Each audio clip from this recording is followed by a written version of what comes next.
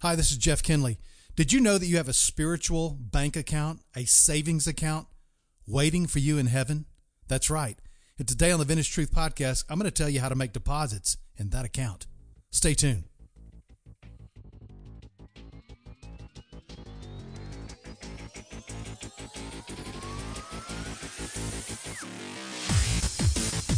It's time for the Vintage Truth Podcast with best-selling author and Bible teacher, Jeff Kinley.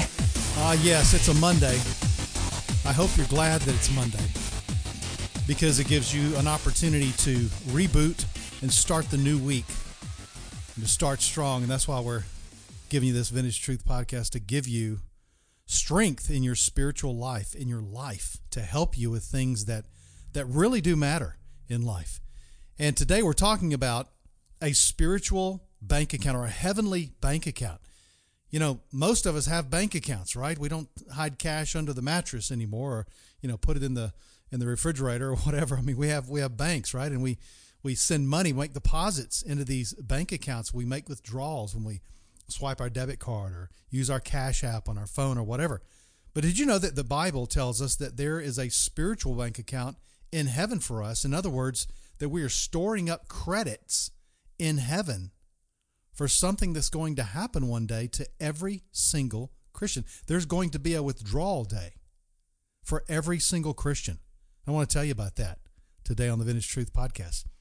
You know, the book of Philippians, when Paul wrote that great little book, it was actually a thank you letter, because the Philippians had supported Paul's itinerant ministry. You know, think about it. Paul didn't have a church. He didn't have people coming to him every week and, you know, putting money in an offering plate or in a box in the back of the room or whatever. I mean, Paul was dependent partially upon the gifts of others, and he also did some tent making on his own. But he was one of these guys who had, I guess in modern days would be like a nonprofit ministry, like my ministry. And in order for him to get from point A to point B, then believers had to invest in him, to invest in his ministry, because they believed in what he was doing. And primarily it was because they had benefited from his ministry, from his teaching ministry, from his apostolic ministry, from his traveling ministry, and then eventually from the letters that he would write. But at this point, they had just benefited from Paul's teaching or discipleship ministry. And so the church that he had formed and the people that he had ministered to all around Asia Minor would then support him. And in Philippians chapter 4, there's a very interesting passage here. He says in verse 10, "But I rejoiced in the Lord greatly that now at last you have revived your concern for me. Indeed, you were concerned before, but you lacked the opportunity." In other words, they lacked the opportunity to give and to support him, but now they had made good on that promise. He said, now look, don't get me wrong. Verse 11, he says, I'm not speaking from want or from lacking things. He said, "For I've learned to be content in whatever circumstances I am." I mean, sometimes Paul's like, I'm sitting down at a meal in a believer's house or somewhere in the city, and there's a meal provided for me. There's a fire over there in the fireplace, and everything's good. Other times, as we see in 2 Corinthians chapter 11, Paul he's floating on a log out in the sea, or he's naked, or he's just been beat. So he says, hey, there are times when I have, and there are times when I don't have. I understand. He says, I've learned through my relationship with God to hang in there, to be content in whatever circumstances I find myself.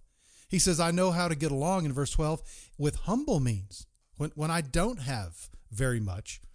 And also, I know how to live in prosperity. In other words, I don't go buck wild when I get provision. I know how to manage that.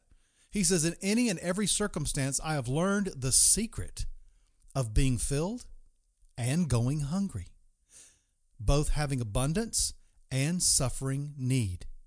In today's Western Christian climate, and especially in America, we don't have a concept for ministers or for ministries going hungry. We think about, that just happens over in India. That happens over in Africa. That happens over in Pakistan, right? And we have great compassion for believers over there. I have a good friend who has a ministry in Pakistan, and she has this wonderful ministry where she feeds people as a means to help tell them about Jesus Christ. But we don't think about that in America, and yet there are ministries in America that are suffering today. There are churches that are suffering. Do you know why? Because a very small percentage of Christians support ministries financially. And right now, according to statistics, giving is down. In other words, we're finding many other ways to spend our hard-earned money other than supporting the ministry of the gospel, of the preaching of the Word of God, of discipleship. And obviously, those are the kinds of things that we want to support. But Paul said, hey, no, sometimes I've got a full belly and sometimes I've got an empty belly. Sometimes I go hungry. And there are ministries today that are going hungry.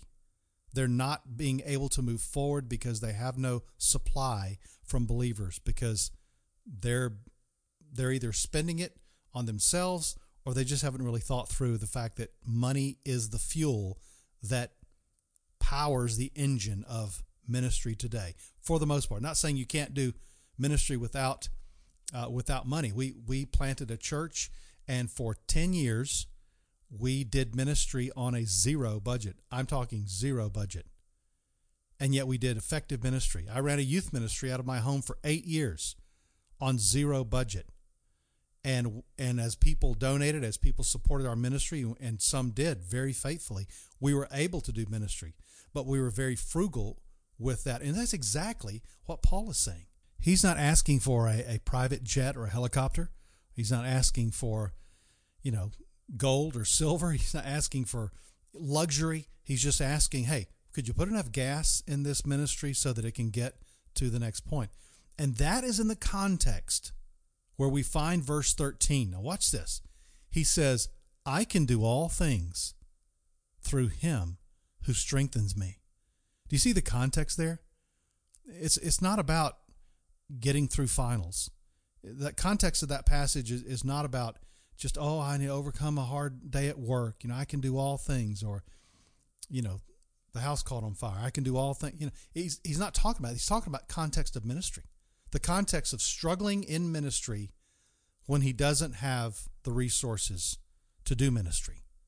That's the context of that. So let me ask you a question. When is the last time you've applied that verse to your ministry efforts, to the fact that you are attempting to be a source of light to a dark world, and you're struggling in that, and you're saying, God, I can do this. I can do this. Even though I don't have the resources, I can do this through the power of your Holy Spirit. He says, I can do all things through him who strengthens me. And that's what God does. He strengthens ministers, and he strengthens those who are called to his work, and to Christians who are called to be salt and light out in the world. He strengthens us when we don't have the circumstances and the supplies that we really need. He says, nevertheless, verse 14, you have done well to share with me in my affliction. And you yourselves know, Philippians, that at the first preaching of the gospel, after I departed from Macedonia, no church shared with me in the matter of giving and receiving, but you alone. For even in Thessalonica, you sent a gift more than once for my needs. You see, this is real in Scripture. And Paul wanted them to know that, hey, sometimes people that, somebody else will give. You hear about people's needs, ministries' needs. You always say someone else is going to do it. If you hear about it, that's God's way of saying it's your responsibility to pray about it and to see if God would have you participate. What if the Philippians had said, Thessalonica's got him. Ephesus, they got him taken care of. Colossae, I know those people over there. They got money. Oh man, the Colossae, they got some money over there. They'll do it. But us, what about us? No, we don't need to do that. But they didn't. They said, hey, we can't depend on other Christians to do this.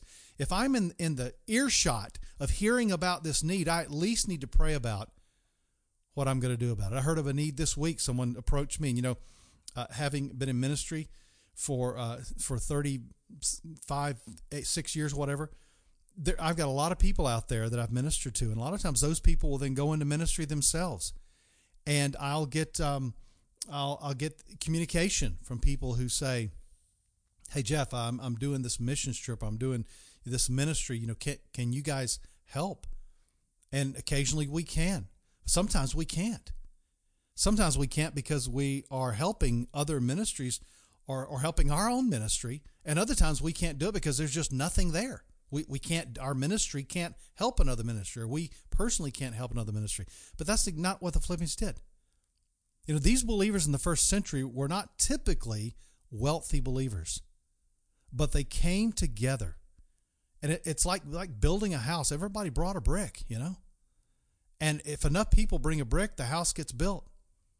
So I want to begin just by encouraging you in your life to, if you're committed to a church that is preaching the Word of God and making disciples, okay, then you need to give. And that amount is determined by you. We won't get into that today. Paul just says, let each man be convinced in his own mind. Give according to how God has blessed you. It's not a 10%, it's not 20%. You decide what you want to give. But you should support. And your gift, you go, gosh, I can only give X amount. Well, see, that's irrelevant. And the point that it's irrelevant, because you say, okay, here's a $5,000 need. And you go, well, I can only give $50 or $20. And you go, so it's really not making a big dent. But imagine if all believers had that mindset, then the need would not get met. But if 100 believers had that mindset, or didn't have that mindset, then they would give that $50, and guess what? Boom, the need's met. So he's not talking about the amount, he's talking about the bank account that you are literally sending that money on to heaven, as it were. I'll explain it. In fact, Paul explains it the very next verse. He says, hey, listen, I don't seek the gift itself. Paul says the money, is important, but there's something more important than the money. So what could that be? What could be more important than me giving you money, Paul, for your ministry and it meeting a certain need? This is a perspective that we need today in the church.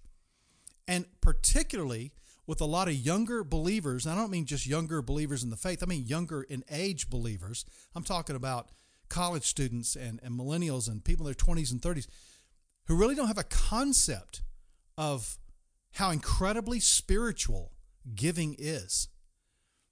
And Paul says in this verse, he says, not that I seek the gift itself, but I seek it for the profit that increases to your account. Whoa. What are you, Paul? Are you a prosperity gospel preacher? Are you simply saying, if you give my money ministry, God will bless you. And I'll send you this prayer cloth, and I'll send you some oil, and I'll send you an 8x10 glossy of me, Paul, and it'll be signed. And those things, those tangible objects will bring blessing to your life. No, that's not what he's saying.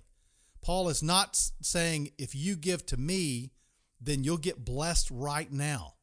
See, the whole health and wealth prosperity gospel preachers have perverted and, dare I say, bastardized this concept, this scriptural concept of putting spiritual blessing in your future heavenly bank account. And they've said, no, you can get it right now. You know why they say that? And they're not stupid. They say that because they know what human nature is like. They know that we as humans we don't care for delayed gratification. We're not really good at delayed gratification. We don't like to wait for things. We don't like to wait for our meals at a restaurant. We stand and tap our toes in front of the microwave going, hurry up. We want it now. And some of these preachers out there that get on television or on radio and just constantly beg for money. And then you look at their life and you go, wait, this guy's rich. He's got a jet. These people are traveling with armed bodyguards. They have an entourage that travels with them. You say, how does that work? Well, they've taken this concept and they've made it applicable to right now. So God will bless you financially. He'll bless you with your health if you just give money. What Paul is saying is that there's a future account for us.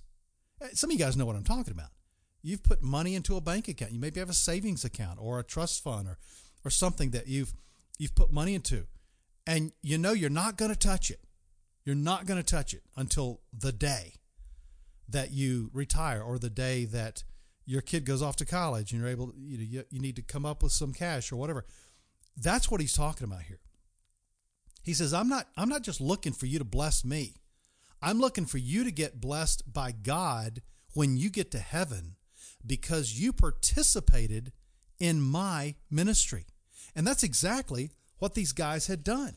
In fact, he says over in chapter 1, he says, I thank my God every time I remember you. You see, people that invest in your life, you don't forget them.